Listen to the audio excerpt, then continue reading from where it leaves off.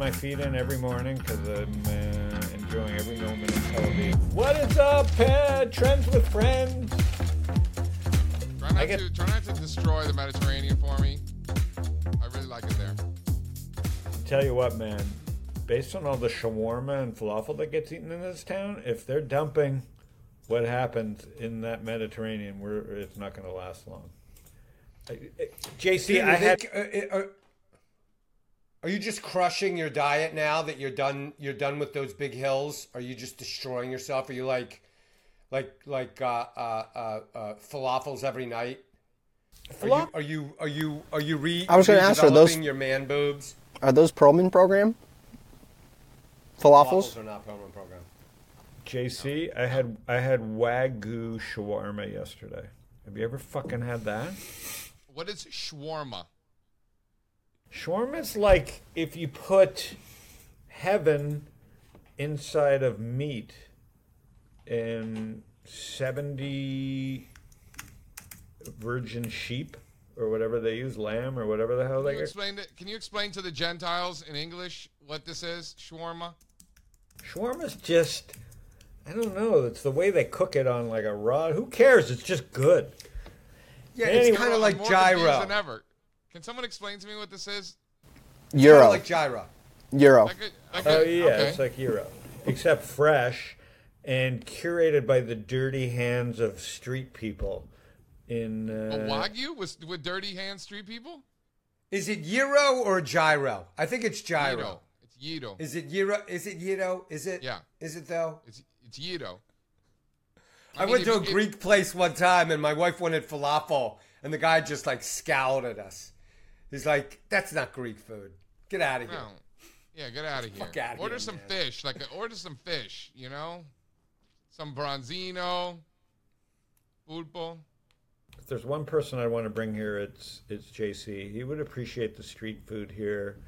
It's a combination of seeing Zohan on the beach, like thousands of Zohans, that's Tel Aviv. It's just truly is like Zohan, the movie, and incredible food. So it's just this hilarity of zest for life, combined with the stress of big city living in Tel Aviv, combined with, I don't know. It's fantastic. I just like that the downtown and the beach, right, are all together, downtown and the beach. That's pretty cool, huh?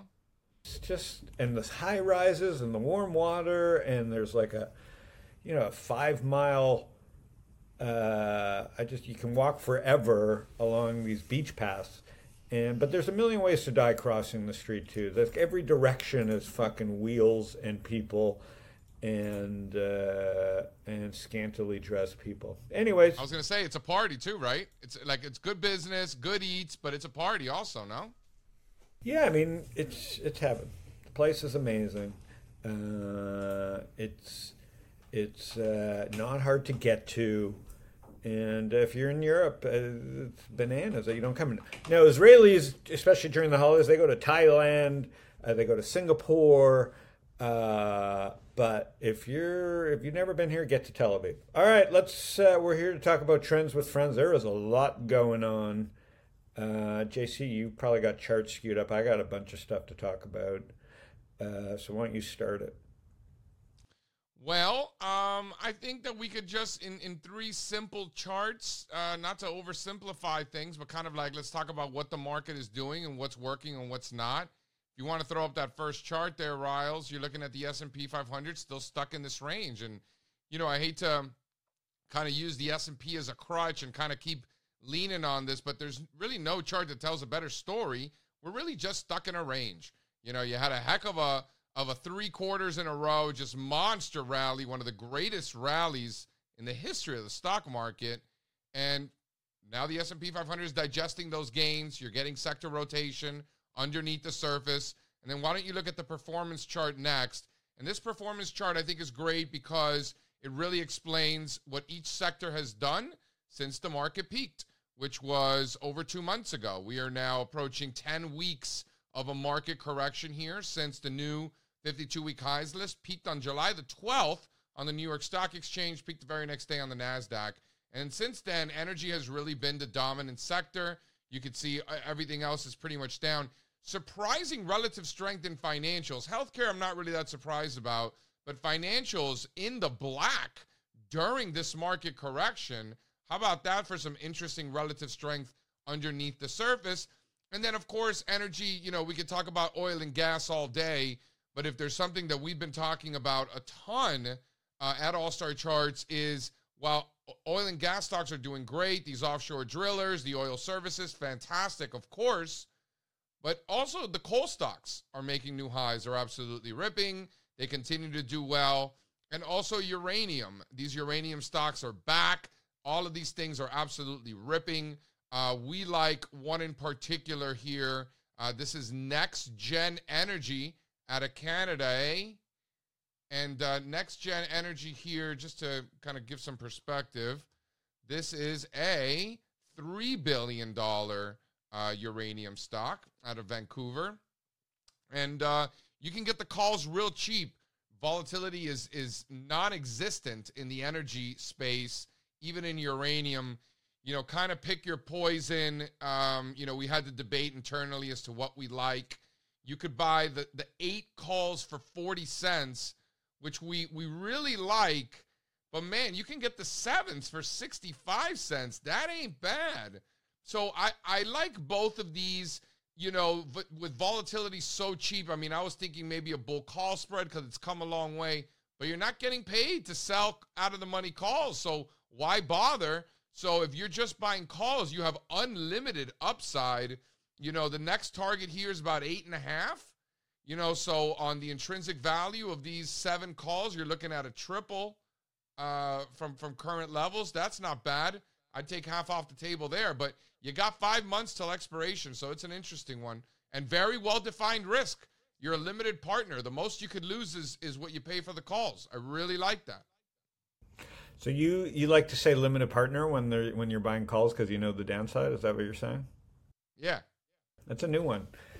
I like it. I shared a chart earlier around uranium of how the U.S. and the world has just stopped digging for it. I don't know, Riley, if you have that on cue. But yeah, I mean, it's been there is a setup for a perfect storm. And then, JC, someone on your team has shared that commodity supercycle trend chart. So, you want to see that? Well, we're on trend, right? Like, people are still chasing tech. And I'm not saying there is certain tech that it looks good, and we'll get into it. Cyber looks phenomenal, and I'll explain why, because I've been with cyber people all day. But, outside of cyber and a few big cap tech stocks, this commodity super cycle is real. And people put it up there, that first chart there, Riley. But yeah, I mean, we're now in year 4 of a commodity super cycle, one can argue, and this chart really tells that story. How do you feel about this one, Pearls? As somebody who I got a question for you. So here's my question for you. So you guys know me already. I'm stupid, right? I'm stupid simplicity. I just want to own, 3 or 4, maybe now I have maybe 5 ETFs in my whole universe. That's all I need, right? I own a very broad market. I ride it. Sometimes I come in and buy a little extra when the market's getting crushed. But for the most part, I just hold steady. So here's my question for you. Stupid simplicity. How do I participate in this now? Can I sell a small portion of my broad, of my, S&P 500 and total market Vanguard, and take a slug and buy 1 or 2 low-fee ETFs? What would I buy to leverage the commodity super cycle for the next 10 years or 8 years or 5 years? Listen, it's a great question, and here's the best part of all of this is that it doesn't exist, right? And by the time it does exist, it's going to be way too late, right? So DBC, right? So DBC, this is the Invesco Commodity Index Tracking Fund, but there's only $2 billion in assets, trades less than 500,000 shares a day. So just to show you how small and irrelevant, nothing, $2 billion and zero might as well be the same thing. So just investors don't have exposure to this space. Not only do they not have exposure, there aren't even vehicles in which to get exposure. Like if you want to talk about the state of the commodities market and where we are from a sentiment perspective, investors do not own it. They do not own commodities at all. Nobody owns sugar. Nobody owns live cattle and feeder cattle. Nobody owns orange juice. All these things are making all-time highs, by the way. You know, you can buy, you know, kind of poorly, you know, bad oil ETFs. You can buy, you know, even worse copper ETFs, gold. Like you could do that, but you know, the fact is that there's no S&P 500 for commodities. There's no SPY or Qs. When there is, and when they're all coming out, that's when we feed the ducks and be like, all right, you can have it. And you'll know. We'll be talking about it here. Is XLE going to be somewhat correlated with a type of thing I'm looking for? Yeah, for sure. And it's been winning. By the way, if you go back and run the returns, what was the day that ExxonMobil got kicked out of the Dow? You remember that day? ExxonMobil, August of 2020. August of 2020 is the day that ExxonMobil got kicked out of the Dow. You want to run a fun little exercise? If you go back to August of 2020 and you anchor to that, you want to see the sector returns? You guys are going to laugh. It's the most hilarious thing ever. Here, it's at the top of the deck. Riley, throw that up. Here you go, Pearl Dog. Here you go. This is from the day that the geniuses at Dow Jones decided to kick ExxonMobil out of the Dow Jones Industrial Average. Here are your sector returns. Yeah, that's awesome. Incredible. Could you play? Joke. Could you trade CME? Could that be a potential play for the commodities? It's less about the commodities and more about just those exchanges and stuff are doing great. Look at CBOE, right? CME, IBKR. I mean, it's more of the capital market stocks within financials are doing very well. More of that than it is. But would CME have a positive correlation to the commodities index? No, I think it's more positively correlated with capital market stocks. Okay. Yeah. Who let the dogs out? The other chart that we should, you know, so JC's right? The trend is your friend there in the commodities. I unfortunately don't have the patience or time to, you know, I own a little XLE, but, you know, DBC, I think JC's right, 2 billion. I mean, oh my God, people are... It's nothing. It's nothing. I don't know the average investor really should tinker around. It's just something that they should be prepared that there's going to continue to be outperformance. We've had commodity super cycles in the past. We're going to have them again. In my opinion, we're in the midst of one. Investors can close their eyes and pretend it's not happening and hope it goes away. I mean, what do they call that, Pearl Dog? Like when you close your eyes? Denial. The denial phase or whatever? The denial phase. Yeah, it's the longest river in the world, denial. Hang on. So the question then becomes, JC, we don't have an answer for people, then you're saying. There's no real simple answer. No. I think for me, the XLE is what I'm looking at. But that's part of the bullish catalyst. That's I know, but the bull thesis. They don't even exist ways to buy it. Like, hello. It's bananas. And meanwhile, they're inventing ways to buy Bitcoin, and Mark Cuban just, got hacked $1 million. But for him, that and zero is also the same. So that's not a big deal. No, but it's bad marketing. I mean, it just... Yes, of course, that's not the point of it. The point is it's just another hammer in the, you know, people are chasing a commodity, a digital commodity. It goes to your point. People are clamoring for a digital commodity in ways that they're not even protected. And you can go buy DBC or you can go buy XLE, or I guess you can buy some uranium stocks and some coal, hack together right. It's kind of build your own ETF basically sort of situation. Do some basic work, have your money protected at Schwab or TD Ameritrade, and get exposure to the commodities that no one has exposure to. That's all I'm saying. People aren't doing the hard work. They're doing, you know, they're listening to the wrong things. The market is, like we said, been talking about commodities. Hey, JC, are there countries that you love based on this? Like, you know, I know Brazil is a commodity-rich nation and so forth. Yeah, I mean, listen, Latin America, we've definitely seen some strength out of Latin America. For I know, sure, but then you're Brazil dealing with in dollar, general. but then you're dealing with currency risks, and it's just like the average investor. I think they got to do their work. I don't know, like the trend is there, but there's other trends going on. Was there any other like key charts, Jason? I wanted to talk about some things that I saw. Yeah, I mean, there's some ancillary names within the commodity space, like in terms of stocks. Like if you want to punch up the ATI. This is a metal manufacturing company, ATI. Take a look at that. Do you have that there, Riley? Here, let me just sit. There it is. Punch up that ATI. That's interesting. So this is a metals fab. So there's stocks that could take advantage of this, and this is a $5.5 billion company. It's technically an industrial out of Dallas. Continuing to make new highs. There's going to be a lot of companies that are going to come out on top that are going to be big winners because of what's happening. So, in a case something like this, if we're above 46, I think it's got another leg higher into the 70s. Below 46, it probably needs some more time, which is fine. It's come a long way, but this is just one example. Why don't you pull up the UFP Industries, UFPI. Take a look at that. So UFPI, this one is a $6 billion company. So this is lumber and wood. Right, if you want a good measure of your testosterone, right, Pearl Dog? UFPI right here. And again, if we're above 96, I think it's got legs towards 150. Below 96, probably needs time.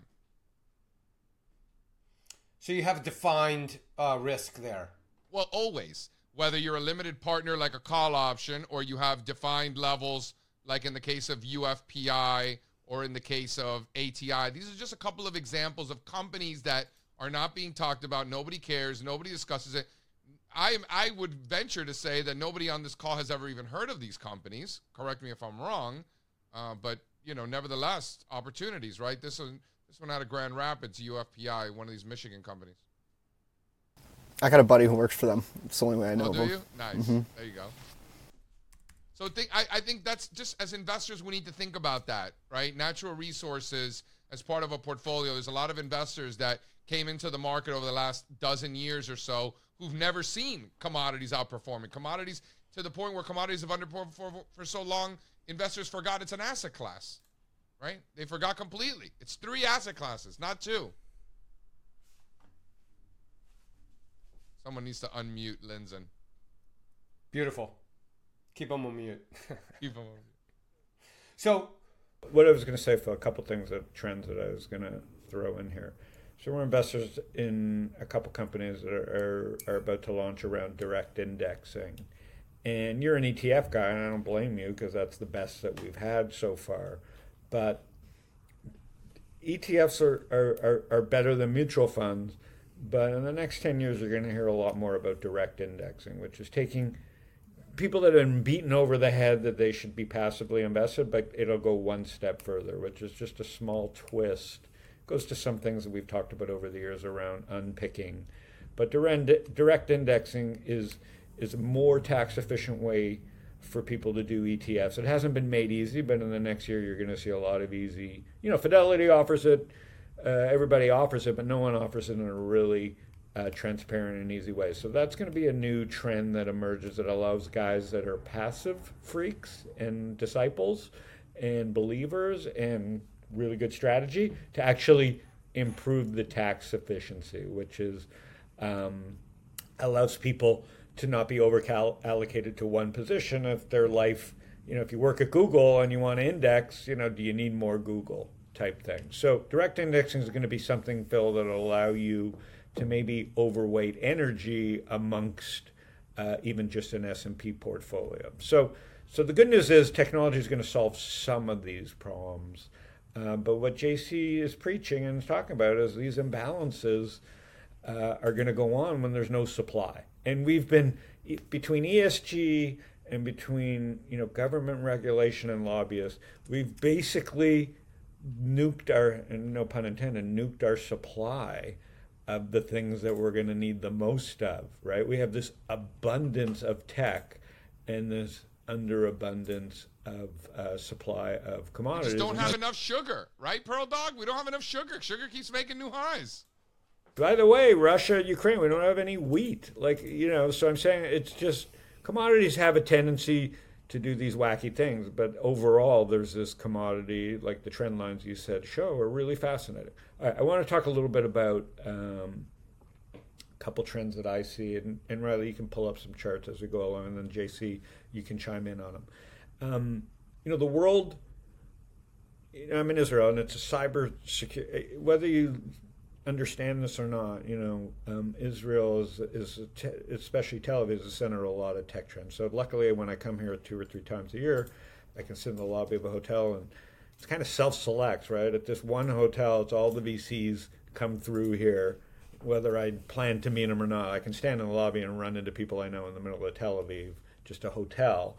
And then Sarona, which is maybe the biggest, other than Silicon Valley, the most condensed tech in the world. It's just a neighborhood full of food and geeks. Is a 20-minute walk from the beach here.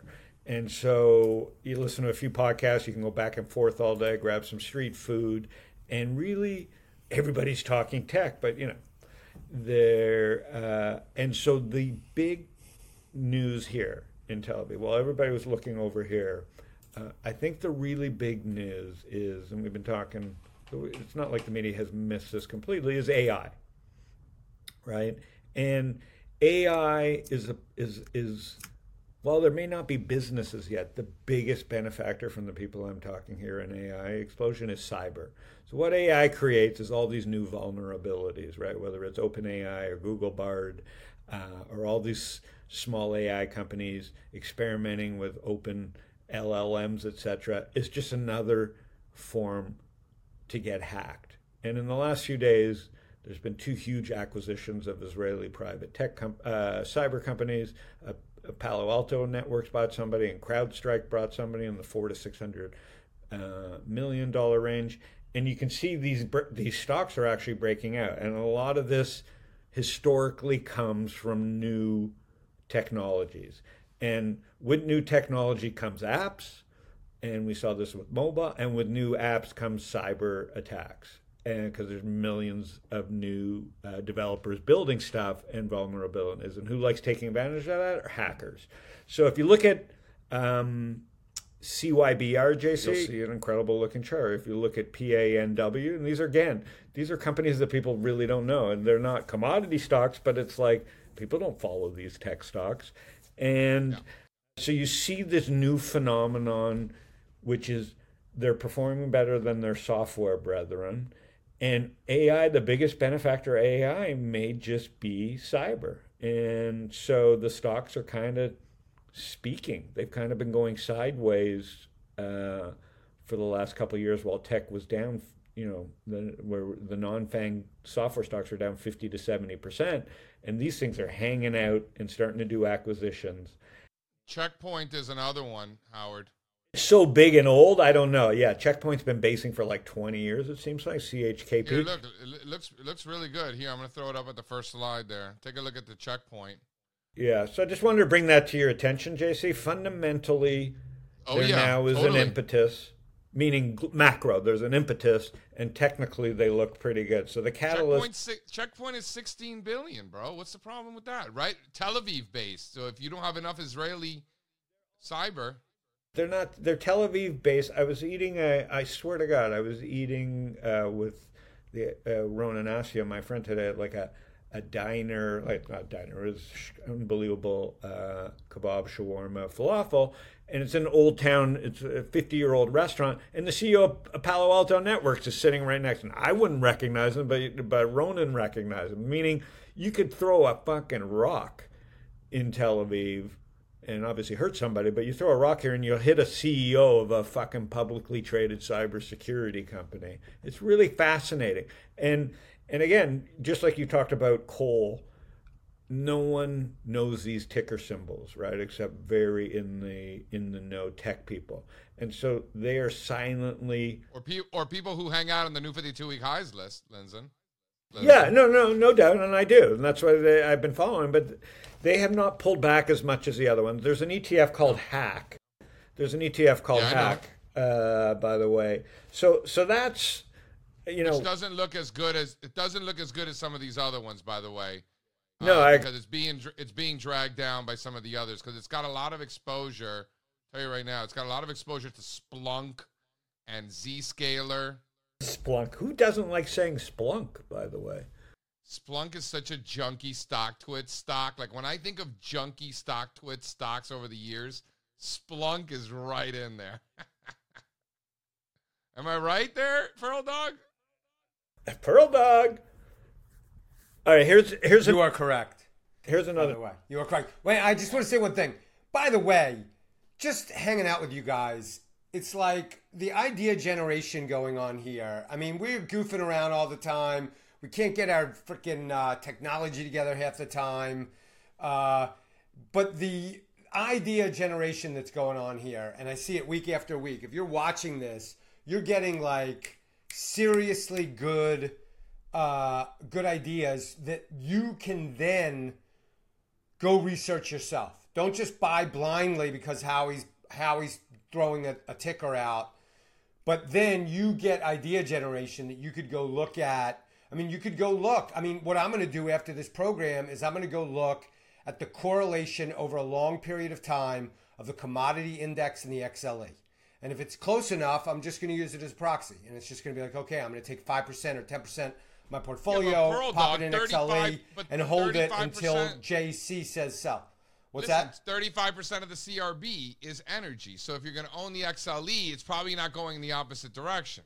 Exactly. But what I'm also saying is tailwinds, right? Like, I like JC's top-down approach, but I like applying my tail because I travel the world and I walk the streets, right? And I walk the streets, and it's not like I have an edge, but I do. If I get hit over the head with a trend, I want to know it. Like, he's a man of the people, Lindsay, with his Wagyu. Man of the people. Listen. No, you've been doing this for a long time. You act like you're an idiot. Howie, you act like you're an idiot, but you've been doing this for a long time, and it's really been a very similar process, is that you look for strength, and you look for strength in places where where not everybody's screaming about it. I've seen you do it forever, man. You've been doing this for a very long time. So don't undersell that component of what you do. I don't want to yell out stock picks, but what I'm saying is cyber is speaking, and who benefits the most from crypto hacks? Like in the end, cyber, right? Crypto become all about money, so it's just not interesting to me, right? I just don't care. And by the way, the two biggest platforms continue to work in crypto, right? Like the two biggest, Ethereum and Bitcoin, continue to work. I mean, they may not be working at the moment, but they've worked as a trend. So those still have massive tailwinds, okay? The second tailwind that we were talking about is the commodity over S&P. People need to go do the work. The third tailwind is AI. Now, the easiest way to play AI is NVIDIA. Why? Okay, I know it's dumb, but it's also very smart. Who are NVIDIA's customers? Their customers are the government and FANG. Those are pretty fucking good customers. Now, in 1999, when the internet bubble happened, Cisco was selling to their customers turned out not having any money, right? Like the internet was just getting started, and when the tide went out, 90% of their customers couldn't pay their bills. That was a bubble. This time around, AI, everybody wants to call it a bubble. Guess why they want to call it a bubble? Because VCs have a habit of fucking yelling, "This is the fucking next great thing," and they've been wrong for a little while. And along comes AI, and along comes a company that's really well run like NVIDIA. It's expensive. Everybody wants to call it a bubble. But man, this company is got incredible customers, right? Apple's not going out of business. Google's not going out of business. The government's not going out of business. So their customers can't get enough of this product. So AI is here. And talking to some of the smartest people I know in Israel, and who aren't cybersecurity experts, but if you live in Tel Aviv, there's the biggest sector in Israel is within tech is cybersecurity because of the military, because cybersecurity is very important in Israel when your enemies surround you. So to hear these people talk about how the cycles work in cybersecurity and how AI is connected to cyber is fascinating. And then you put the fundamentals together with the technicals, and then you see the 52 highway, and all the negativity out there in general. There is a cocktail so that certain tech sectors are going to potentially boom. The other thing I wanted to talk about is the opposite of cyber, guys, fintech. Holy fucking shit. If you want to look at what downtrends look like and what oversupply look like, go look at the fucking fintech charts from Square to Adyen to Stripe, which can't get public. Like, Stripe was supposed to be the one, and guess what went public this week? Instacart and fucking whatever, Ramadan or Klaviyo. No, well, Klaviyo's a real company, but the other one went public. Arm. Armadon. You get canceled for that shit right there, bro.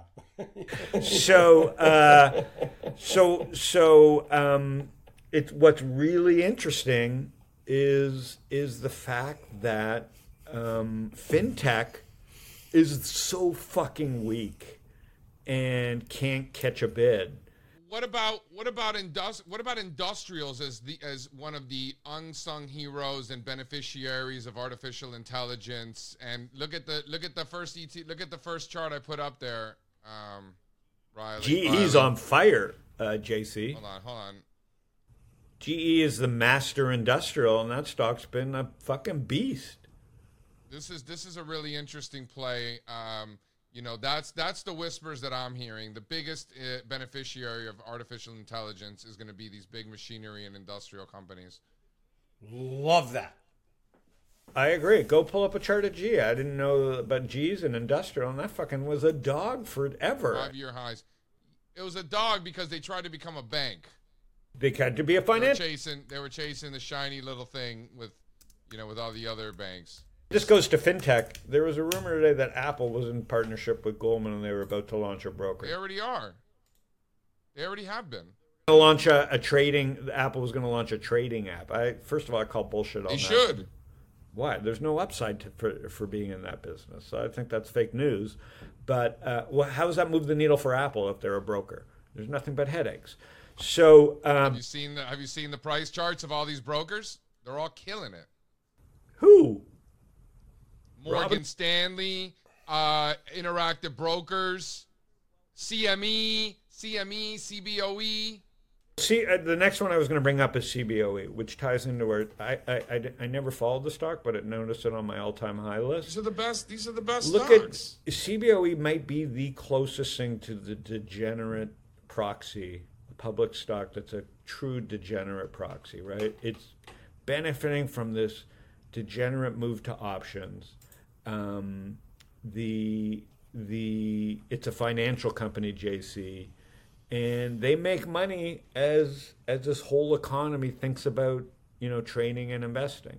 But I think with respect to Morgan Stanley, JC, I know it's doing well, but I don't think it's because of their brokerage business. I think it's because of the fucking wealth management business, right? The wallet. Right, but the other wealth management businesses don't look like that.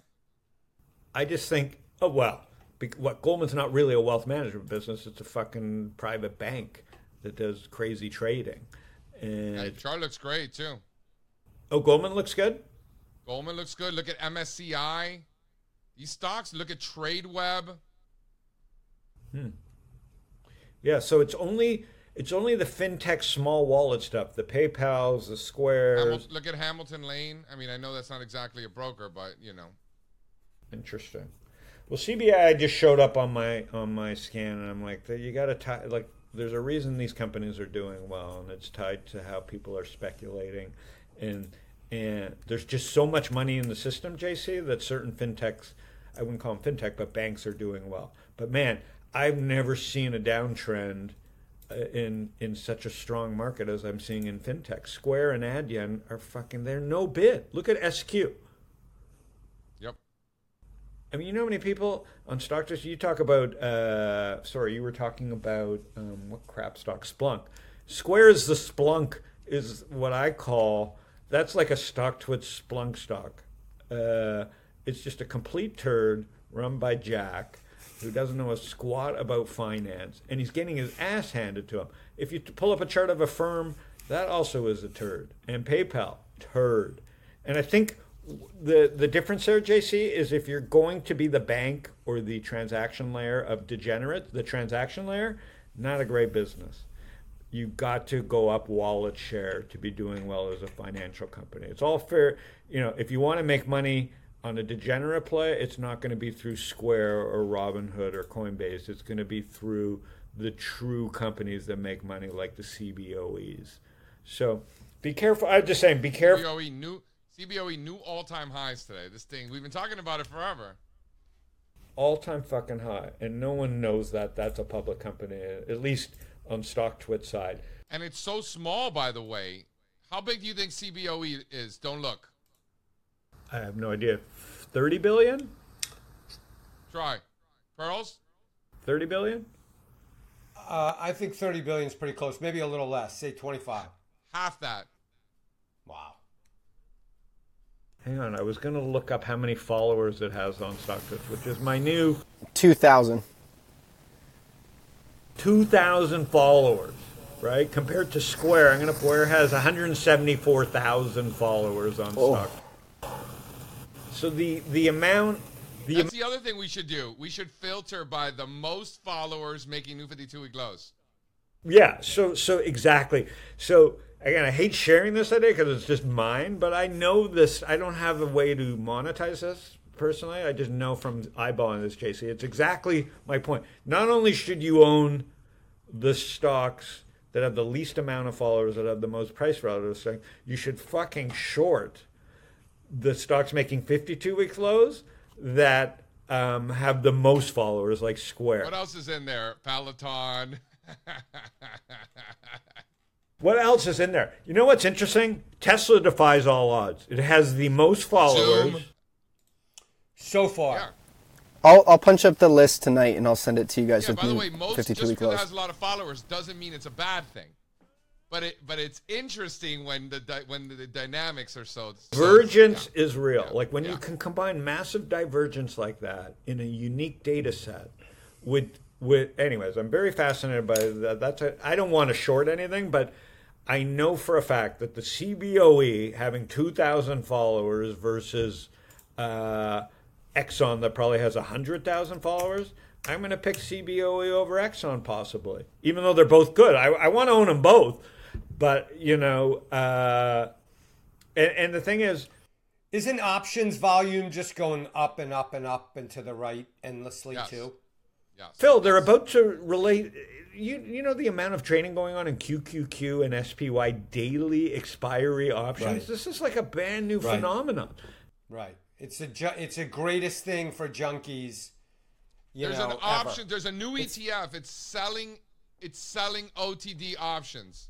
Right. It is. It Right. sells. It's crack, dude. No, it's the opposite of crack. It's selling. It's the dealer. It's selling to the crackheads. It's writing options. I don't believe that there's a perfect storm, but that They're the crack dealer. They're serving the crackheads. sounds too good to be true. Pull that chart up. It sounds... Speaking premium of there to that, if it's collect. your kind of thing, StockTwits now has options trading.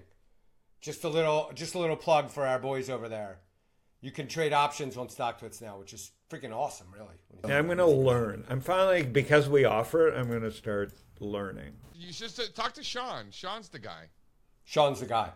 What's super interesting is that freaks will find a way. So what I'm saying is, in Europe, the governments are trying... CFDs have been around 100 years, and we could all make fun of what CFDs are.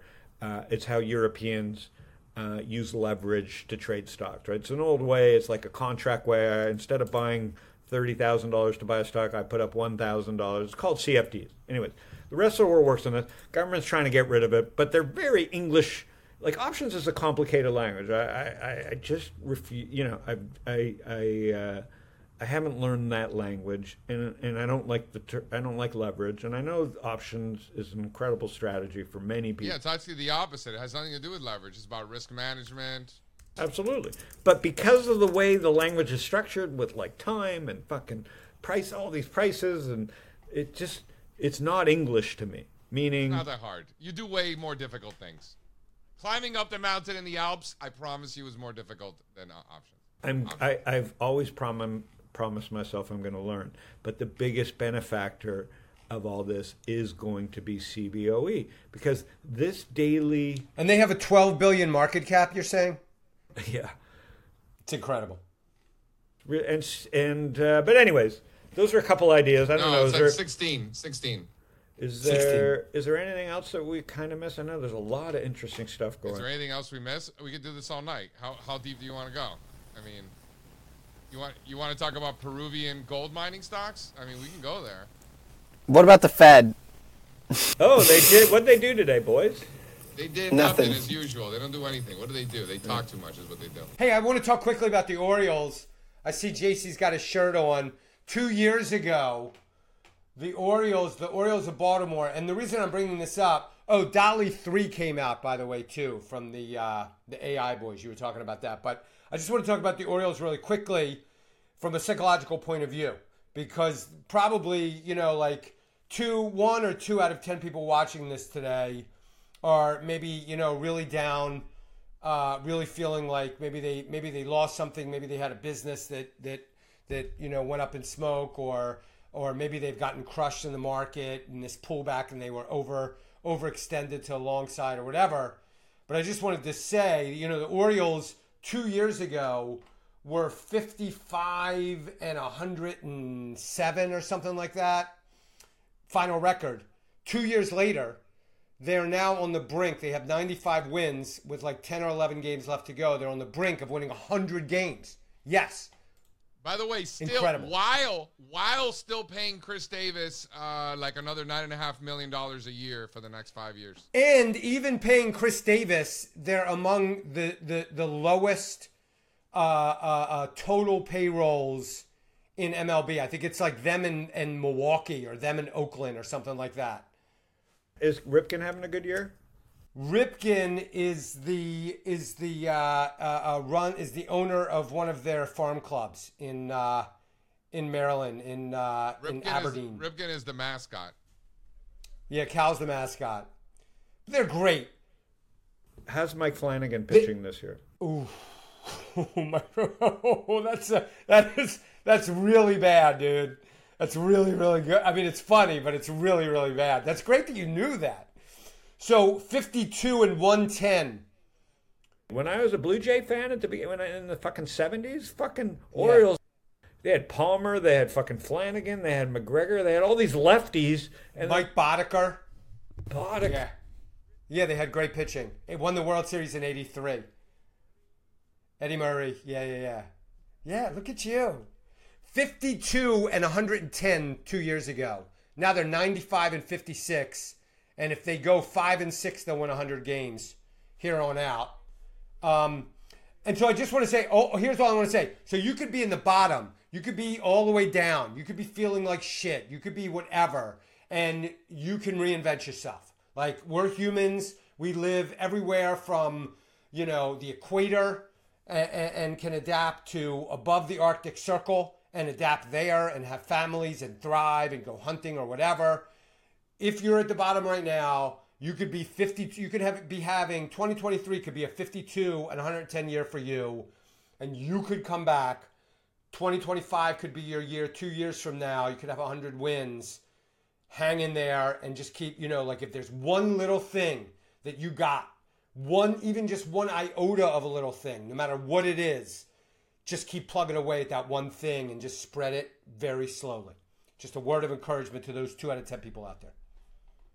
1 second deeper in sports, because it's fascinating to me, and social leverage is starting to make sports data investments with my buddy Roger Ehrenberg, who's a fucking all in on sports data, and Roger's a great venture capitalist. So let's talk about sports for 1 second, because I don't like billionaires. I don't like the fact that, I don't like them, but I'm just saying, like, no one likes how fucking insane prices are going up and to the right. If there's one thing that's going up and to the right that no one can participate in, it's owning a sports team, right? And so here's what's fascinating about sports and Baltimore Orioles and Moneyball is the fact that these owners, when they spend these ungodly amounts of money and have all these ungodly amounts of money in the bank still, they're not just going to buy the team and sit around. They want to win. So whether it's the fucking Milwaukee Bucks or the Baltimore Orioles, these down and out franchises are going to get bought by fucking people with billions, right? Because even though the city may not be able to support the team, the fucking owner can. And so when a guy like Jeff Bezos or buys a team, they don't buy a team as a trophy. They want to fucking win championships no matter where that fucking city is. And the amount of money being poured into Moneyball, big data, analytics, and this is where AI now comes into even in sports teams.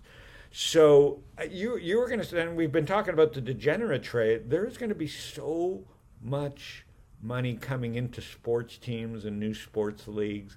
And it's really fascinating. I don't know if that'll help the city like Baltimore. Obviously, winning helps the city because people show up at the games.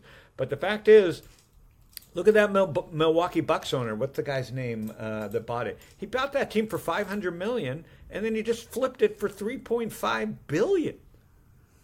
Milwaukee Bucks. Now, granted, they won a championship, but it's not because of the city. It's because these franchises, these are trophy assets to billionaires, and they don't want to just stand by and watch that asset deteriorate anymore. These are young fucking billionaires that want to take all their winning, like this young vigor of winning, and apply it to teams. So sports is as weird as it is with $400 million contracts and $1 billion contracts. Is really in the early innings. It's kind of an unintended consequence of all this money printing and all this technology. But like, dude, sports is fascinating right now. And then you have the NIL, which is name, image, likeness. Look at Dion's team. Look what Dion's son's making $4 million. I like how you Dion's son's in Dion. Colorado. I like how you know he's not Canadian, right? It's not Dion. It's Dion. It's like Marcel Dion, the hockey player. Marcel Dion. There's another old name. But then, Howard, what about when it doesn't work? Because, like, our fellow speculator, Stevie Cohen, bought the Mets. I think they're paying, like, over $300 million in payroll this year, and they're 12 games below 500. I think he'll get wise, right? I don't think he likes losing. He's got a lot to learn about running a team and growing a team from the ground up as opposed to just buying players. I think he'll learn that. I really do. I think he'll stay in it. He'll be fine. It's the second year, and he'll learn. Or he'll quickly sell it, Phil. But the point is, he'll take the loss Right. and move on. But he's not going to do this and continue to lose. He just because did take the loss and move on. He got rid of all these guys. Yeah, exactly. No, these guys are, again, they're not all going to work, but they're not going to stand around and lose. They're going to reinvent themselves. They're going to, just like trading sheets. These guys are fucking, sports industry, the amount of new sports coming out, padel, like these sports have been around, pickleball, padel, golf, there's so much money. Trampoline, basketball, slam ball. There's a new golf league, half indoor, half outdoor. Dude, I'm on the beach in Tel Aviv. They got like a slanted ping pong table that they're only using their feet to kick a soccer ball over. There's fucking Zohans everywhere playing volleyball. I mean, anyways, get outside, I guess. Pearl Dog, how's the fast, Pearls? Dude, fasting is great. I'll talk about it in the next 2 weeks. 2 weeks from today, I'll talk about the fasting. It's incredible. It's rejuvenating. I've been fasting for a while now, like doing these day-and-a-half fasts, and I've been starting to pull people into it. Some of my clients and also just people on Twitter and around. And then, I'm getting a ton of like DMs and emails about it. You wake up after fasting for a full day. It's really 36 hours. You feel great. Go for a little workout. Come back and have some nutritious food. It's incredible for you and your longevity and experientially. You feel great too. What's that? So you work out at the end of the fast and then you eat. Workout at the end of the fast that workout is crazy. Because you're just like your body's rested, you're rejuvenated, and you're in ketosis. You're running on fat. Your body's just burning fat. You have no food in your body, so you're not like bloated or feeling anything like that. And it's an incredible. It's an incredible. You don't go work out so hard. What's that? Lift or what's the move? I did pull-ups and push-ups, pretty much, and some dumbbell presses and dips. I did a bunch of those this morning. I went for a little walk. Did some curls for the early, girls, and then came back and had breakfast. What's that? Some curls for the girls. Some chin ups. Do the chin ups for my biceps. I'm a Phil, this is going to be the year I tone down on the riding. There's only so much riding you can do, and I've gotten away with murder. So I believe in this. Matt Golden, who looks a lot like you, my shout out to my buddy in Toronto, Matt, who's been doing these once a week. He goes Sunday to Tuesday morning, and Sunday dinner to Tuesday. He looks amazing. And that's what we do. Yeah. So That's a good one. That's a good one. He goes Sunday night dinner and then doesn't eat till Tuesday morning. And he's been doing it for a year. He's like all muscle, all lean. He has other fasts too, but every week he goes Sunday to Tuesday morning. I don't think I can do it. It's not for me. But I asked him, I go, how do you fucking think? He goes, I think clearer than ever. So, dude, you could do it. You could do it. We'll get you to do it. You could do it so easily. Like you could do it and you'll enjoy it after the second time, third time you do it. The first couple of times is all mental. And then after that, you just feel great. Here's why I got to try it. The biking is fun, but it's stupid. Like, there's only so many mountains you can go up at my age. And I hit peak. I said it on this thing. I wanted to accomplish this Pyrenees thing, but once you've done it, I like biking, but I don't want to fucking go up mountains like for a living. The scenery is amazing. I got to change it up. I think fasting is going to be weightlifting and fasting, and a lot more body weight stuff. The other shout out would be to Instagram, dude. Instagram, I don't know. I use it more than I've ever used it. And I'll tell you what's been good about Instagram: sharing a few stories with with my true friends. It's been a really interesting experience. The amount of joy that people seem to be getting, not on Twitter, but from Instagram, me sharing some of these pics on a daily story. It's been a new daily habit. Again, I don't think I would do it every day, but during my travels, Instagram works really well for reaching like family and like your really close family and friends that you don't normally talk to. So and the Facebook stock, man, fuck. He's really turned that company around. So hate to say it, but that fucking company is crushing. All right, boys. Adios, guys. Listen, all this futuristic stuff about all one day and this and one day, great. But in the market that we're actually in, the market that we have to live in today, you know, there's money to be made selling options in both directions. Selling calls, selling puts, collecting income. There's smart ways to do it. Email me. I'll put you in touch with Sean. Lindsay, talk to Sean. You don't have to trade options always. There's an environment where options are really valuable, and this is one of them. Yeah, we got to get Sean on, and I want to talk about direct indexing. All right, boys, I'll be back in the country tomorrow.